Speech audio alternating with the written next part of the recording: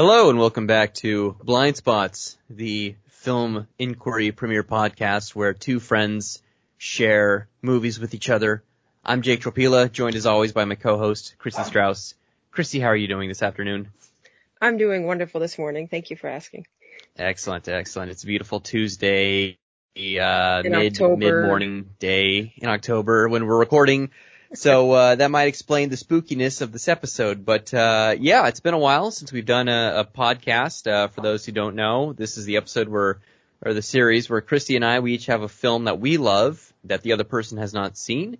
And then we share the films with each other. We watch them both, and then we talk about them. And usually lead to some pretty fun discussions and some cool discoveries. But it's been a while, as I said, and we planned actually another episode before we got the idea to do this episode, and then it kind of spiraled out of control into some crazy fun times that I think we were reminiscing in our youths, would you say?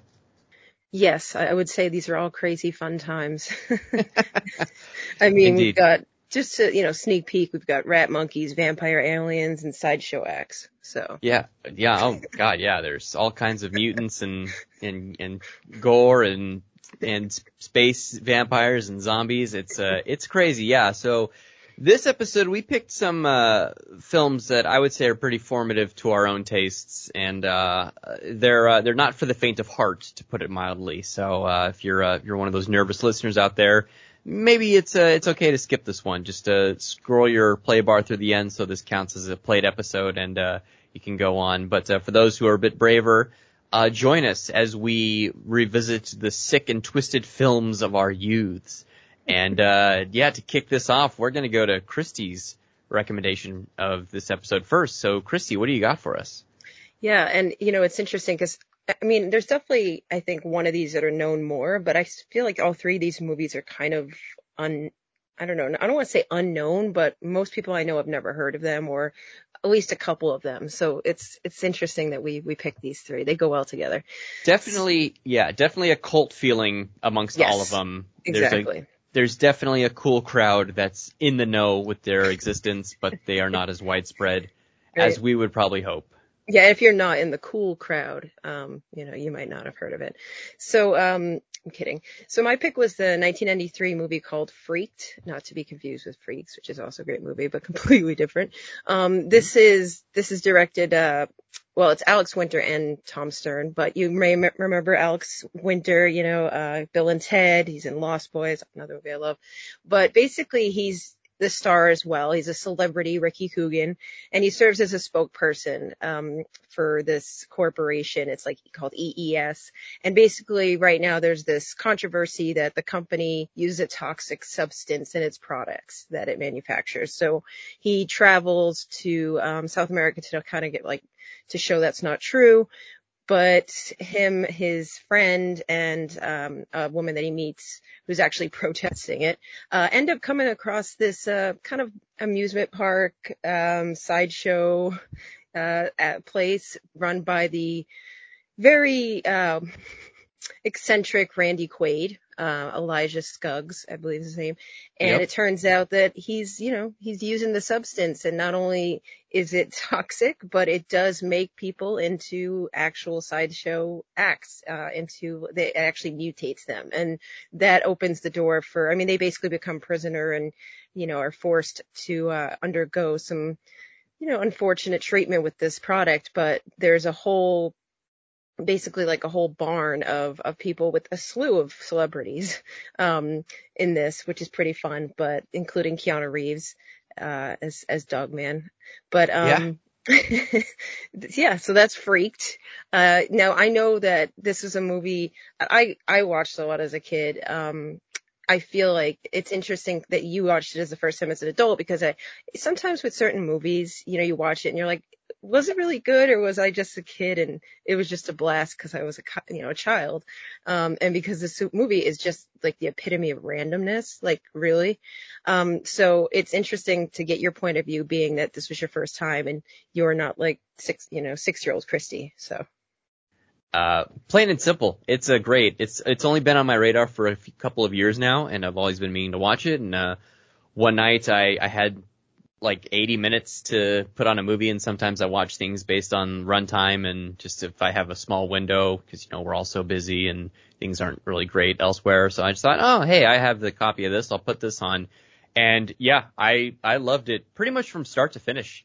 It's like, and I can understand somebody enjoying it as a kid and, the nostalgia factor, but I think it actually is a really strong movie on its own because it's got so much craft is put into this movie.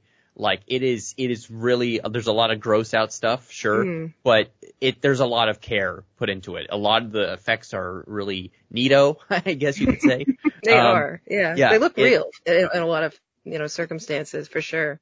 Yeah, so it looks great. It's not like this is not a large budget film, but it's, it doesn't look cheap either. There's certainly a lot of love and care put into it. And, as I become more disillusioned with the film industry and just all the plastic products they put out, it's great to see something that has like textures and things like that. But also what is really great about it is, it's really funny. It's got like a rapid fire, like joke a second batting average that is just astronomically high. And like this thing just it's only 80 minutes, but it just moves, it clips, it's so quick and it's so quick witted. And, it's interesting to see that this is like part of the brainchild of one Alex Winter, a famous, Bill Prescott Esquire. From Bill and Ted, and it's like, oh wow, this must have been some kind of passion project of his, and unfortunately he kind of stepped away, I guess, after this bombed at the box office from film production, and he's only been doing stuff recently. But yeah, it's a hilarious movie. Like I was laughing, I was having a good time. Yeah, and there's a lot of like obvious things that are supposed to be funny, like the, over the top and stuff. But sometimes some of the things that make me laugh the most, like very randomly, like Bob Vila is just there.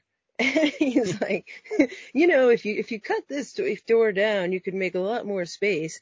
And it's just so random. And also like the I Like Ike guy with the sign and like just, I don't know, tiny things. Not to mention they live in this barn that basically looks like the size of an outhouse. It's very Harry Potter-esque in the sense that it's like, it looks something really tiny and then you open and it's enormous, and they play like almost Hollywood squares with like all the people. There's just some really just absurd moments that are hilarious. And like I said, Keanu Reeves plays Dog Boy. John Hawkes is the cowboy. I don't know if you knew that. I did not. Wow. Yeah, and, Mr. T's in it, Bobcat Goldthwait, which there's, and also the guy that, another thing I love is there's like the ultimate, I guess like the ultimate baddie that, he talks to on the phone and all he does is laugh. That's like his way of communication. Yeah. So you don't actually, it's just like, and somehow Randy Quaid understands it.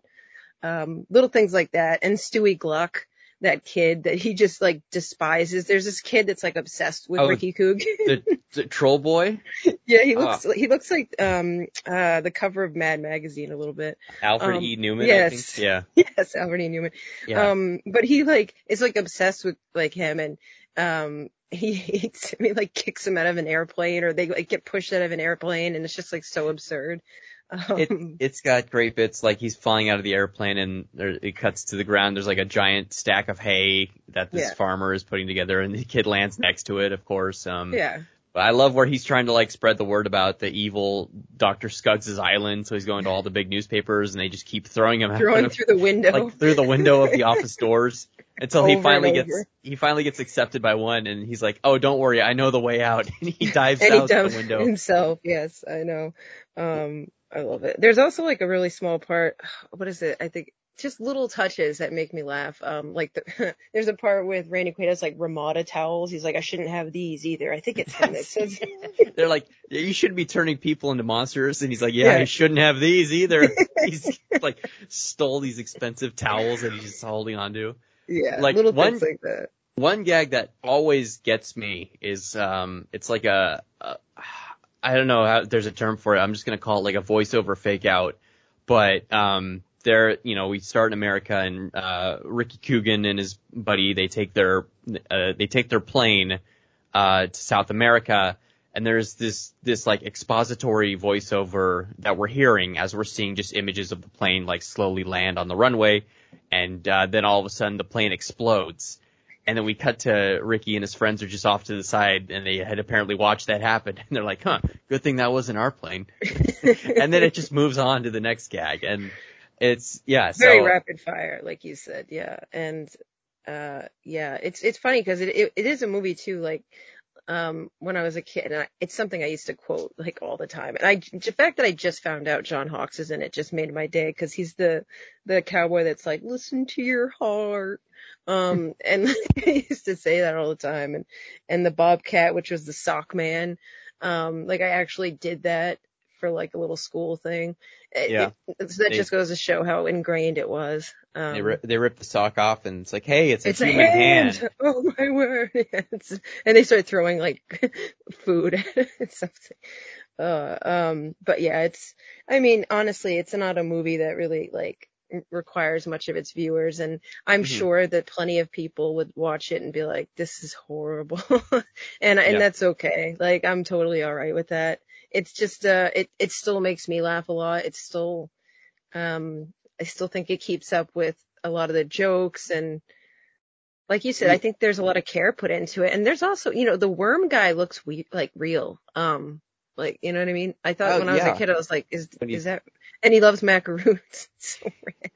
The worm guy looks great. What's really like, it's also like kind of inventive too, because there's like this, I think it's like a Bob's Big Boy statue, or just something that's on the property that like is monitoring. It's the security. Of course you noticed that. Yeah, and like Ricky Coogan is, he gets transformed into this like half freak, where half of his face is like this deformed green goo spewing bat creature.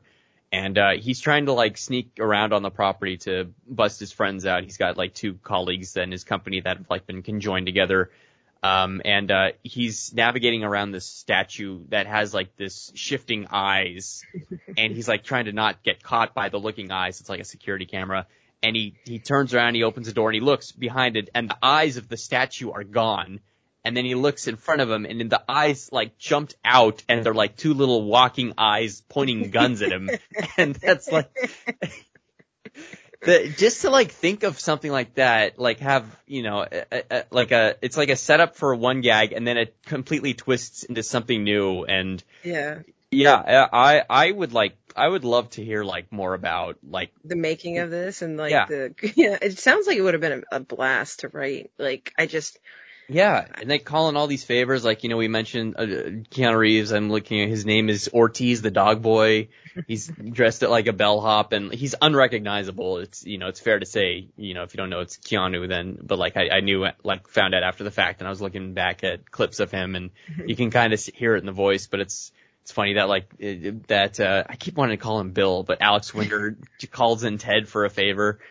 But yeah, and there's this Oprah-esque talk show wraparound with Brooke Shields, and she's really funny as well, and she's like yelling at the crowd, and she has a lot of great energy as well. So it's not just like there's a lot of care into it, but like all the actors just seem to be having fun, and they're in on the game. Like William Sadler's in the very beginning as well, and Death himself. Yeah, he's the CEO of the company. He's got his board is just a bunch of old white dudes who like he has their hands on like ropes and pulleys, so they all just vote unanimously in his favor. At the end, he's making them clap. Yes. It's It's Freaked. I don't really know if there's another way. It's Freaked, yeah. I mean, yeah, it's just a special little film that I'm really glad exists, and I'd say it's probably the most obscure of the three films we're talking about. But I really hope, this also is a kind of a recurring thing here with two of our films, is that they're very difficult to find. Yes. You're a proud owner of the DVD, correct? Yes, of this and the next, yes, or one of the others, yes. Yeah. So you have so physical media retention is important. But this was released on Blu-ray some years ago, but now it's out of print, and like a copy will cost you a couple $100 on eBay if you want to get one. But yeah, it's not on any streaming sites. There's no other talks of a special release. Like I want this movie to be like saved and put on like a special, limited edition for the fans edition. That I would pick that up immediately. I would too, for sure. Yeah. And it's sad when you can't find, I don't know, when media just kind of disappears in a sense. So I'm very proud. I don't know how they work, how Freaked still works. Honestly, I've had that DVD since DVDs were created, basically. So. Yeah, you were real excited when you watched it. You texted me and says, "Hey, the DVD is still spinning," or something like that. So, yeah, hold on to your movies, people. It's it's a sad thing that we're seeing. Everything's just kind of being locked away into a vault, and the little stuff like this is just getting caught by the wayside in favor of like just mass production. Yeah. And I miss, like I wish I would have recorded like the loading screen, like the main screen too, because it's kind of a fun one. Oh yeah. And you don't get to appreciate that unless you have, because like digital, you don't have that kind of fun little extra. So. Oh yeah, no, I love, I'm a big physical media collector. I love the era of just when DVDs were blooming, and people would film stuff specifically like just for the DVD menu, which is a lot of fun. But yeah, I rented this puppy on VHS originally, so good old VHS. So. Yeah. It's a special relic, but hopefully the people listening, if you're like-minded and interested, I would say seek this out. Yes, and let us know what you think. Yeah. All right, so let's go to Jake's pick. Okay, great. Yeah, so I picked this is an old favorite of mine. Bit of a personal film for reasons I'll get into, but my film was 1985's Life Force, directed by Tobe Hooper. And it's a film about this space shuttle. The Churchill is a joint U.S. and British craft is out exploring Halley's Comet, which only if you're familiar with that phenomenon, it only circulates the Earth every 76 years. So they're jumping on the opportunity to study it. And in the head of the comet, they discover a large vessel, which is like I think 2 miles wide and 150 miles long. And they're like, well, what the hell is this thing? They go inside. It's filled with like all of these desiccated, like bat-looking corpses. And in the very core of the ship are 3 perfectly preserved nude figures, 2 male, 1 female. They bring them back onto their own craft with the intention of bringing them to Earth to study. Bad things happen. Basically, everyone turns up dead. This ship lands, or is retrieved, and the captain of the ship, got an escape pod, and he landed somewhere in Texas. And, so as the company that retrieved the ship is about to do an autopsy on the 3 bodies, they become active, and they start draining the life force out of everyone they come into contact with. And, one of the centerpieces of this film is the extended sequence where the nude vampire woman played by Matilda May is just going through this giant, I'm just going to call it a science center, and just basically wreaking havoc in her wake. And she escapes, and then it becomes a mission to capture her before she can bring basically the apocalypse to London. And so I mentioned this was a personal film, and I may be a bit biased in loving it because this was written by Dan O'Bannon, who was my late uncle. He passed over a decade ago, and but I had never seen it until I was a teenager. And but yeah, this is always a film that I've favored immensely. It is available out on Shout Factory. There's some nice Blu-rays, and I think there's even a 4K edition coming out soon. So this is more accessible, but I think it's still not as well known as especially Tobe Hooper's other films. He did Texas Chainsaw Massacre and The Funhouse, which we've also covered previously. But I think this movie, it starts out strong and it just grows absolutely bonkers, and I fucking love it. But enough about me. Christy, what did you think of Life Force? Yeah, so this is not only personal, this is familial. I knew that you had a screenwriter in the family, but I did not realize it. You didn't point that out to me again. Oh, is this breaking news? I'm so sorry. I feel like I was left out of this. No, I can definitely see that. That's amazing. And yeah, no, it was a lot of fun. For some reason, I wasn't aware of this movie. Once I saw a picture for it, I realized that I'd seen it at a video store, Yeah. but I had never seen it, obviously. And yeah, I was not expecting it. I tried to not, I always try to go into things not knowing as much as I can because I just think that's part of the fun of it. And I'm glad because I did not realize that there were, extraterrestrials that, sucked out the life force. In essence, basically, I think they say in the movie, like, they were here before and that's where the lore of vampires came from. Yeah. And I thought that was a really cool and fun little thing. And I also, I don't know, I just love, certain kinds of effects in movies. And I love the different desecrated corpses in these movies, especially like there's some scenes where after like, I think it's 2 hours, they like they drain, but then they come back to drain someone else. Yeah. And just some of the effects there, it would make me laugh like every time. And I just loved it because they just look and their eyes are just like popping out. And, that was Yeah. one of my favorite elements of it. And also like, especially at first, it just keeps happening. Like, she just goes on a life sucking rampage basically. And then the movie gets into this whole like absurd, she goes into, wow, I can't think of his name, Patrick Patrick Stewart. Yes. Stewart and like Early role into, for him. yes, very early role. And there's kind of an interesting scene there. And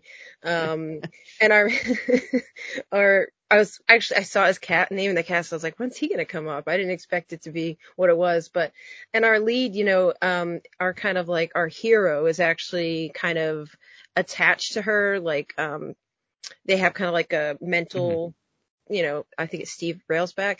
Yeah. He's the only surviving member of the what do you call it, the Churchill. Yeah. And they have this like really unique connection where you can kind of see where she's going and what she's doing. And I thought that was really interesting. And I had a lot of fun with it. As the theme is with, all three of these movies, it's not like, it's not going to be everybody's cup of tea, but I think I thought Life Force was a lot of fun. And, it definitely entertained the hell out of me. So it's like, it's what you look Yeah. for. I'm a big fan of procedural cinema. Mhm. Is my main go-to. I love that stuff. I eat it up, and this movie it does eventually climax with like the denizens of London are all zombified in some way and running around, and they're trying to stop like an apocalypse happening, and there's like a portal to a spaceship in the sky. It's all very crazy, but before that, like the first act, where I think a lot of the best stuff is just them figuring out what the hell is going on. And Yes. And the two of them, I can't remember the other actor's name that he works with. Like they're figuring things out slowly, kind of, yeah, it's almost like, Peter Firth. It's almost like it's almost like a mystery for a little while there, yeah, which I it's liked. it's great because so the first victim is this I don't know the name of the pathologist or the guy who's going to do like the first autopsy. He's drained and he's left as a mummified corpse looking guy. And that's maybe if you haven't seen like an image of Matilda May in this movie, that's probably the most famous image you've seen then is they're going to do an autopsy on him to find out what happened. All of a sudden he wakes up and he drains the guy doing the autopsy on him. And now that Hmm. turns that guy into a corpse, but then it restores the pathologist back to his normal state. And like he's like surprised, but then everyone's like restrain him. What's going on? So then they like isolate them, and then they they see when they can't get a life force. Yeah, 2 hours go by, and they just crumble into dust.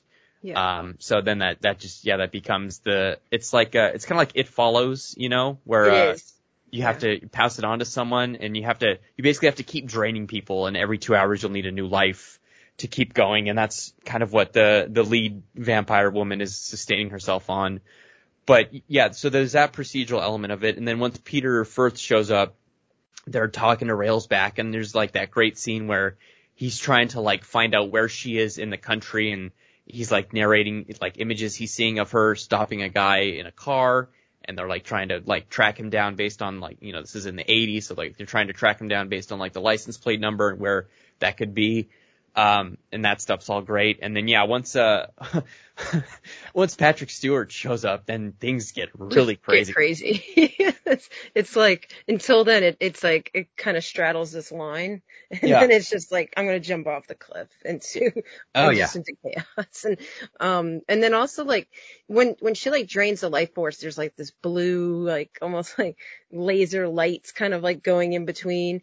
But I feel like as almost a way of looking how the movie transforms. By the end of it, it's just like, at first it's just like a couple lines, and then at the end it's just like enormous, because the whole, basically, London is just like under siege, on fire, zombie people, like everything is just going to hell.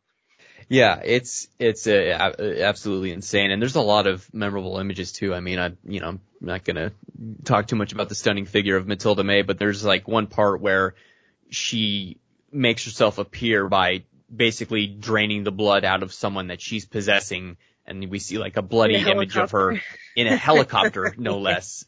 That's awesome. And and then there's also this other doctor, Dr. Falada, who kind of goes crazy studying the specimen, because he discovers that like you can kill the vampires if you stab them in the chest with this like ancient sword.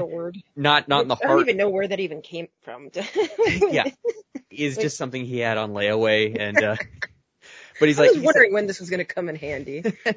Yeah, but like it's not even you stab them in the heart. It's like they have a power core like 2 inches below the heart is the main place to get them. Sounds like a Terminator. Yeah, exactly. I think, and also it's interesting just to kind of see, because obviously Matilda May, I keep bringing that name up. She's like she's like the villain in this, but she's very good. And I love that scene where she, with the blood, and then her, it's interesting because there's a scene in, the show True Blood. I don't know if you've ever seen it, but there's actually a character that like, it's a pool of blood and then becomes a woman nude. And I just wonder if that was a little inspiration for that. That's possible. Is that late in the show? I only watched the first 2 seasons. I can't remember. It's supposed to be like Lilith, and I think it is late in the show. Yeah. Okay. I don't remember. I just remember because that's not something you see. That's not like a common occurrence in things, right? Pool of blood turning into a woman. So yeah, I remember. Also kind of interesting just to like juxtapose the sexy nude vampire people against like this kind of like stuffy British corporation. They're all, in suits and like tight by the book, but they're talking to one guy who's the head of the lab. He's played by Michael Gothard, who's he's actually like a Bond villain in For Your Eyes Only. I don't know if you recognize him at all, but like they ask him, was this encounter you had sexual? And he's just like, overwhelmingly so. And yes. Yeah. So it's like they can't, and it's great because they can't deny their own impulses. Like they're drawn to the call of it's kind of like a succubus, really. It reminded me of Species a little bit too. I've never seen that, but I'm familiar, but. Right. Yeah. Well, in the sense of like a woman that's, seductive and obviously like kills people, but, alien, yeah, that's exactly. But, and it also like the main character, the kind of hero, he actually like leaves tries to, blow up the ship and goes off in like an escape pod. And he even says it was the hardest thing I had to do. And they're like, well, of course, it's not easy for anyone. He's like, no, leaving her. So like, even when he fights her, it's like it's so overpowering that he's even like, it's hard for him to do that. And it's also, there's a lot of interesting aspects of it, but she also at one point mentions that basically the look of all 3 of these vampire aliens were basically based on what they read their minds of the crew members, like what they wanted them to see. Personally, I wish there was more bat things, because I don't know what the hell was going on there. Yeah. Like, are they originally bats? Like, is that what their ancestors are? Like, I don't know. It's really cool because like there's just hundreds of these like dead bat corpses, which they look awesome. But yeah, it's only just kind of like maybe ancestors, I think, is a good way to think of it. Like maybe they just kind of drained every living thing except for like those 3, and they're just kind of in this suspended animation as to forestall their deaths. Yeah. One little bit I love is that even as all the chaos is happening, our two heroes are still trying to go through like the bureaucratic red tape of like quarantining the city and shutting things down. They go to the actual prime minister's office, and as they're talking to him, he goes into this back room and he calls in his secretary. And then they peek in and they see that he drains the secretary, and so the prime minister is infected. And they're like, oh, well, screw this. And they just leave to take matters into their own hands. Just little funny details like that I love. But things snowball for sure. Yeah. And then, it's the city rampaging is great. And I love the sexy male vampire who's like, it'll be much less terrifying if you just come to me. And it's a good time. It is. Indeed. Yeah. Right on. Well, any final thoughts on Life Force? No. Like I said, I feel like I need a poster though of one of those. Actually, if you go into the IMDb, there's like the one I think that wakes up from the autopsy. I just want that on my wall. I love that. Yeah. I love how they look so much. It's such a great job with the effects, especially for the time. And that's just something I always really appreciate. So, especially in like movies like this. So, yeah. Thanks for the rec. Practical effects on both of these two films and our third film, which I think we should get to it, shall we? Shall we? Yes. Yeah. We both have seen this. Well, you want to lead? Go ahead. I mean, hey, it's all good. We're breaking the mold here. We are. We make the rules. We make the rules and we break the rules. And if you don't like it, you can just shut this podcast off. But please don't. I think this is a good episode. But yeah, we were talking. We always we're throwing recs out to each other, and we've seen quite a few films. And the topic of Peter Jackson's Dead Alive, or Brain Dead, as it's known on other parts of the world, came up, and we both got really excited about it because we had both seen it and we loved it, and we thought, well, we want to talk about this movie, but it doesn't really fit the mold of what our podcast is about, and well, why don't we just tack it on as just something to discuss? Yeah. So Brain Dead Alive. Yeah, Brain Dead Alive. We're going to talk about a film that we have both seen and love numerous times. Do you want to tell us a little bit about what Brain Dead Alive is about? What Brain Dead Alive? That's just what it's called now. I hope everyone knows that. So I was always aware of it as Dead Alive, but so it's it's a really romantic, cheery, happy movie. Lionel lives with his mother, who's just the sweetest woman, most heartwarming. And if you can't sense my sarcasm, you should. She's very overprotective. He's lives to please his mom. And he meets, Paquita, and she's, someone that works at the local store. It's like a smaller town.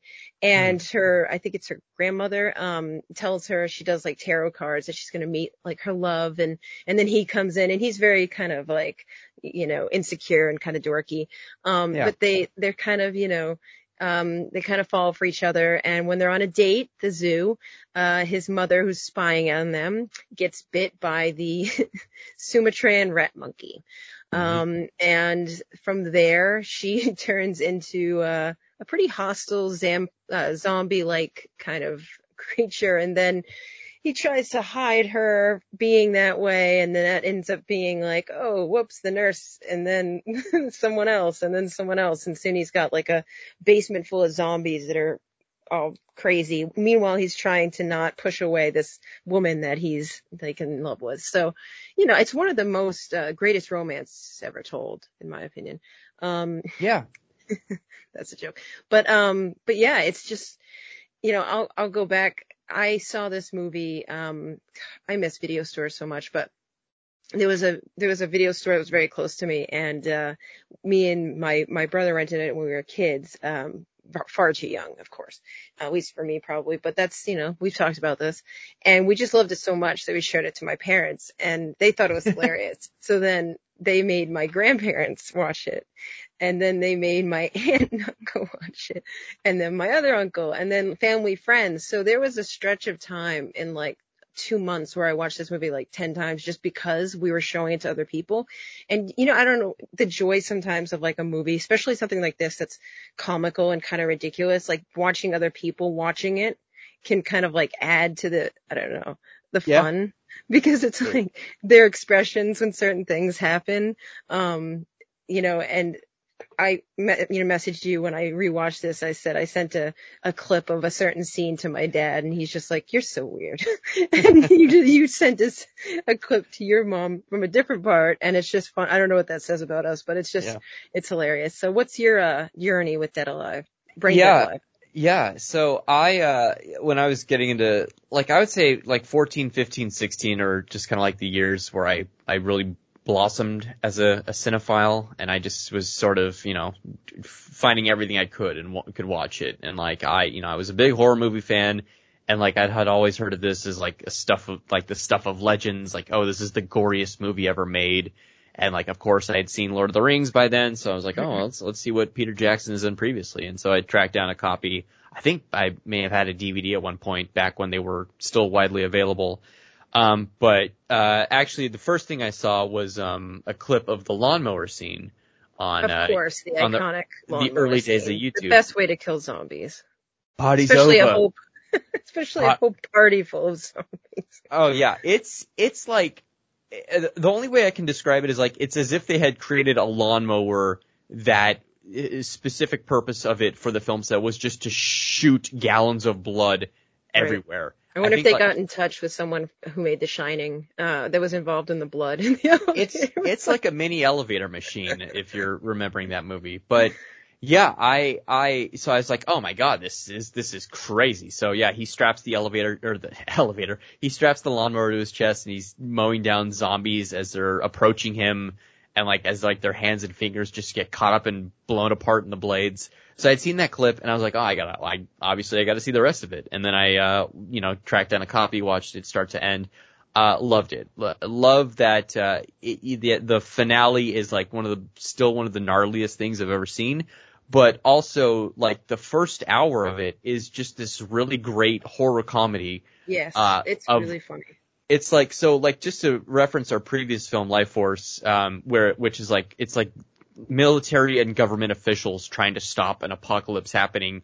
This is just one hapless guy who's trying to stop the apocalypse happening. Just his solution is just to chain like zombies up in his basement and like prevent the town from knowing what he's doing. Cause just this the horrible incident with the rat monkey is like, it's just blowing out of proportion. And the rat monkey's awesome. The rat monkey's great. We have to give kudos to the rat monkey. Again, love and craft. It's stop motion animation. Exactly. It's an ugly fucker.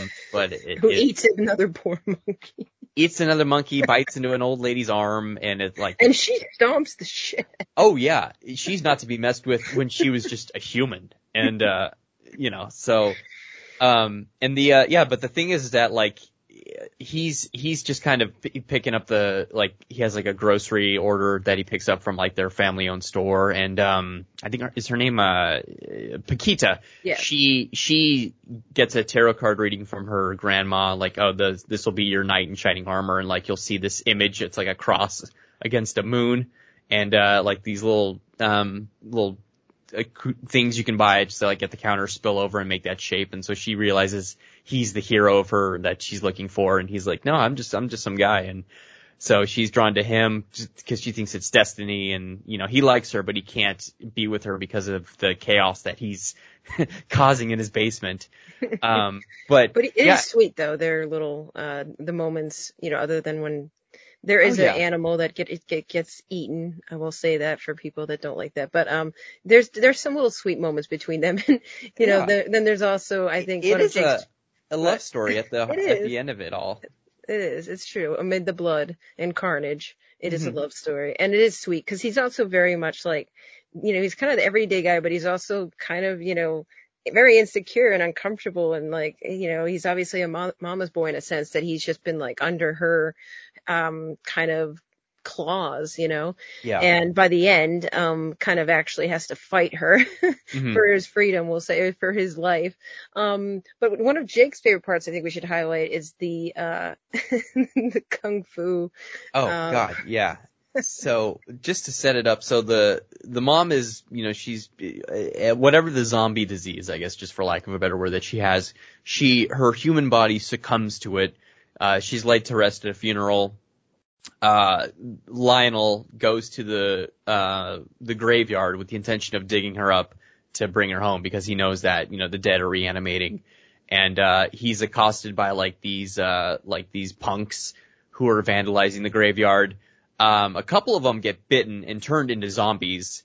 And the preacher who lives on the premises comes out and he starts just laying down all kinds of crazy kung fu on the zombies before saying, "I kick ass for the Lord," and he just goes crazy. He's got some moves, Oh yeah, especially since we've only just seen him as he's just this very stern priest, but he really lays down the law, and unfortunately he becomes a zombie himself, and he procreates.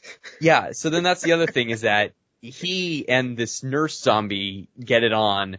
And when Lionel's coming, Lionel tries to keep up a very domestic appearance. Yes, one of my favorite things is that he takes the baby for a stroll. Okay, so yeah, the zombie nurse and zombie preacher have a zombie baby, and rather than just keep it locked up in the house because it's a monstrosity, Lionel brings it upon himself. It's in a little carriage that's wrapped in barbed wire, but he's still I gotta take the baby.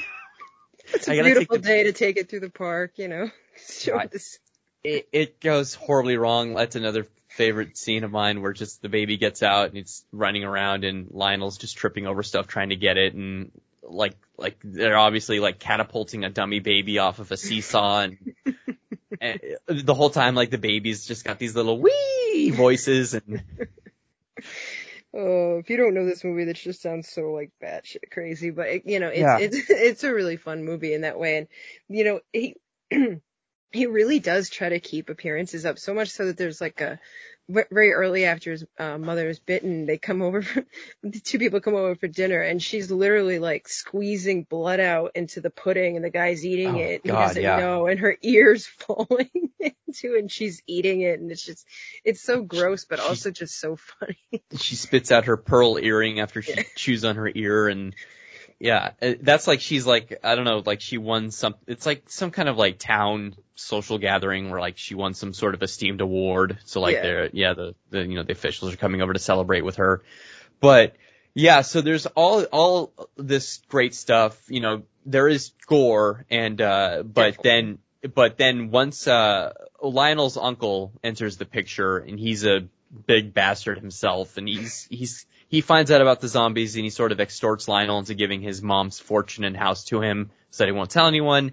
So with the house now being his, he invites 30 people over to this giant house party. Because that makes perfect sense. Yeah, of course. Yeah. You got this new mansion you want to celebrate.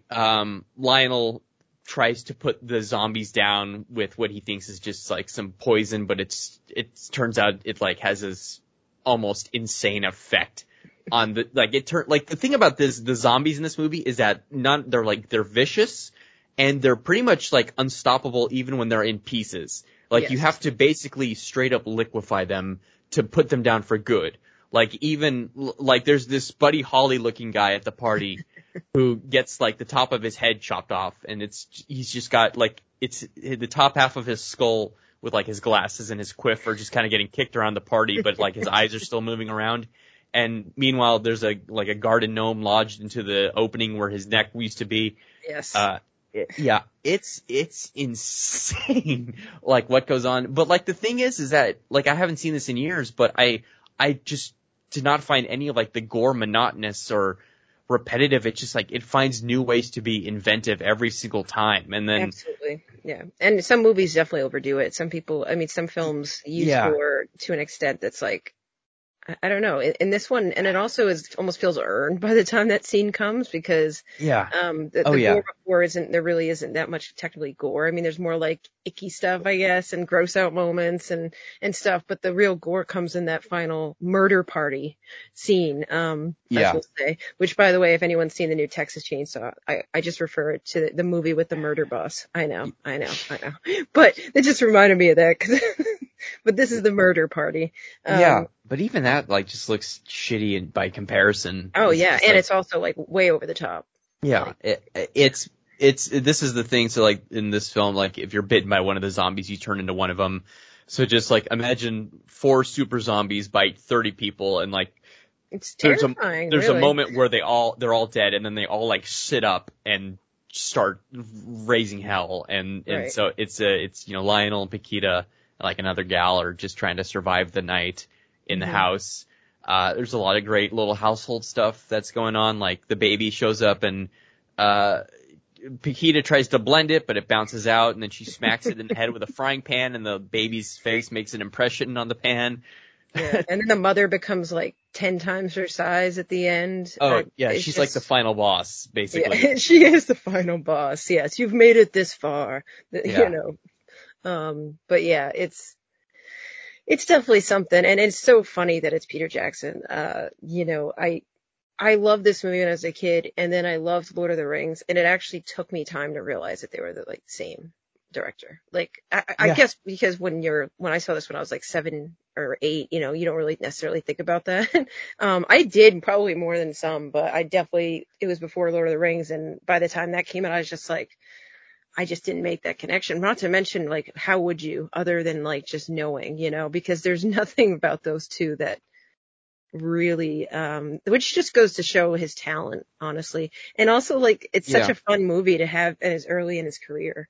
I love that. So I think this is his best film. I'm not really like, I saw the Get Back doc is pretty good, and but I didn't like the Hobbits or anything, and I feel like he's just kind of, well, yeah, the Hobbits are, yeah, it's too much, but like it just makes me yearn for it. Like, I don't know, he would never go back to a movie like this, I think, is just the issue I have. And like, I say, hey, hey, make one of these again, man, just get a truck full of fake blood and have a little movie. But, yeah.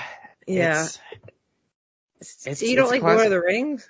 Like, to be honest, it's been like over 10 plus years since I've seen them. I think Lord of the Rings is fine. I don't like the Hobbits though. I think me neither. But those are bad. Also, I am a fan of Heavenly Creatures as well. Not that I think it's like his best. The Frighteners is kind of like, I don't even know what to say about that movie. I liked it when I was a kid, but anyway. I haven't seen that one fully. I love Heavenly Creatures though. Have you seen his other, like, I guess the earlier works that would pair with this, like Meet the Feebles and the Bad Taste? I have not, but yeah, I feel like neither I need have to. I should probably, maybe we'll, a double blind spot or something. We'll go through, compare. Yeah. Peter Jackson's unknown gems. But, So that was a triple dose of, just obscure bonkers blind spots. So that was fun. Hopefully people have seen or discover these because of our conversation. Yeah, if you follow me on Twitter, I did share a link to Dead Alive earlier this week. You can probably dig that up and still download it at the time of this recording. It's free for everyone because, like Freaked, the DVD and Blu-ray are horribly out of print, and this is not streaming or rentable anywhere. Yes, I was lucky to have the DVD for this. Yeah. So. There are rumors that Peter Jackson, just like every 8 months or so, he just chimes in to say, I'm working on the 4K restoration of this and Bad Taste and Meet the Feebles. But like, he first made that announcement years ago, and there's just been I feel like there's been no traction on that. So we'll see if that ever comes to light. If this is released on 4K, I'll definitely get a copy, and maybe the other ones as well. But this is a film, like, if you want to just like check out just good craft in a movie, like, because much like Freaked, this Dead Alive has a really strong balance of horror and comedy, which can't really be matched by anyone except Sam Raimi. Absolutely. It's a tightrope, but it nails it perfectly. Yeah, and I really think a lot of the horror elements in all three of these movies, even if one's more of a sci-fi, all the effects and everything are all very strong and are a big part of why I think a lot of these work. So that's another thing too, is just I will always champion practical effects because they hold up. They just look so much more real to me. Like, even in the most, to be fair, like, if you were to go to Lord of the Rings, like, that's a mix of some practical, but a lot of, special. And there's things that look real, or, like Game of Thrones, like, wow, that dragon looks freaking real. But something about practical effects just, I don't know, it's always brought home to me. It just makes me feel like makes me very happy. I don't know. It's just a comfort. It's, in my opinion, it's almost like looking at the old Yoda and the new Yoda. It's like, come on, no comparison. Give me that puppet every time. Every time. That's a message to all you filmmakers. Just, hey, if you think you can do it on a computer, just go out of the way and make the puppet. Make the puppet work. Plus the amount of time and effort, and I'm sure, you know, special effects take a lot of time and work as well. Yeah, but there's just something about making something with your hands and, like, I don't know. It's more gratifying. It's almost more magical to me with film. I don't know. Hey, absolutely. We're waning a little bit poetic here, but I just love practical effects. I always will. No, it's you know, it's one of the reasons why we love what we do, and the movies that we recall and what we watch, it all goes back to just the heart of, you know, we can recognize when love and care is put into something. Absolutely. Because you know, you can have 100 visual effects artists just sitting on computers rendering the state-of-the-art special effects, and in a few years, that stuff's not going to age well at all. You know, it's technology like that is always changing, but like a puppet lasts a lifetime. A puppet lasts a lifetime. I love that. Can you imagine if Kermit the Frog was CGI now? It would be wretched. Oh, it would be wretched. Yeah. Yeah. I don't like the idea of that.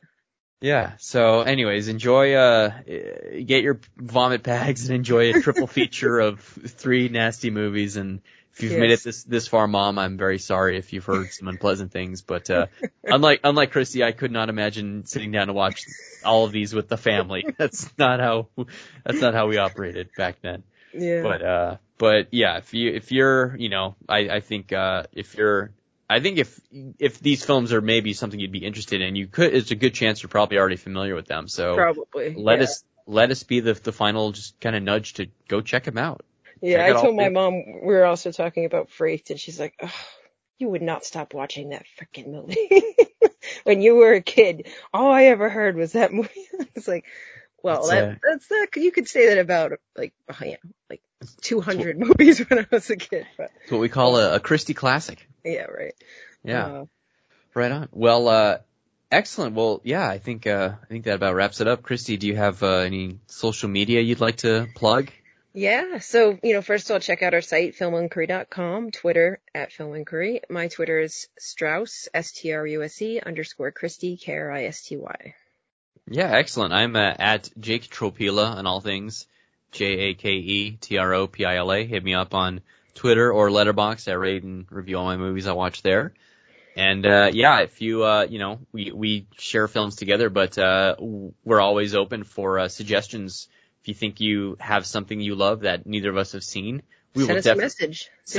Let us know. We'll definitely consider it. Yeah, and we'll be doing another, I'm sure soon, viewer recommended one as well. So yeah, we do. It's true. We do have a few viewer recommended picks on deck. So look for those coming soon. And until then, take care, everyone, and watch out for zombies. And watch out for monkeys. And sexy space vampires. And Sideshow. Randy, wow, what's his name? Randy Quaid. Watch out for Randy Quaid, especially. Yeah, especially. That guy could probably hurt you in real life. Bye. Groovy.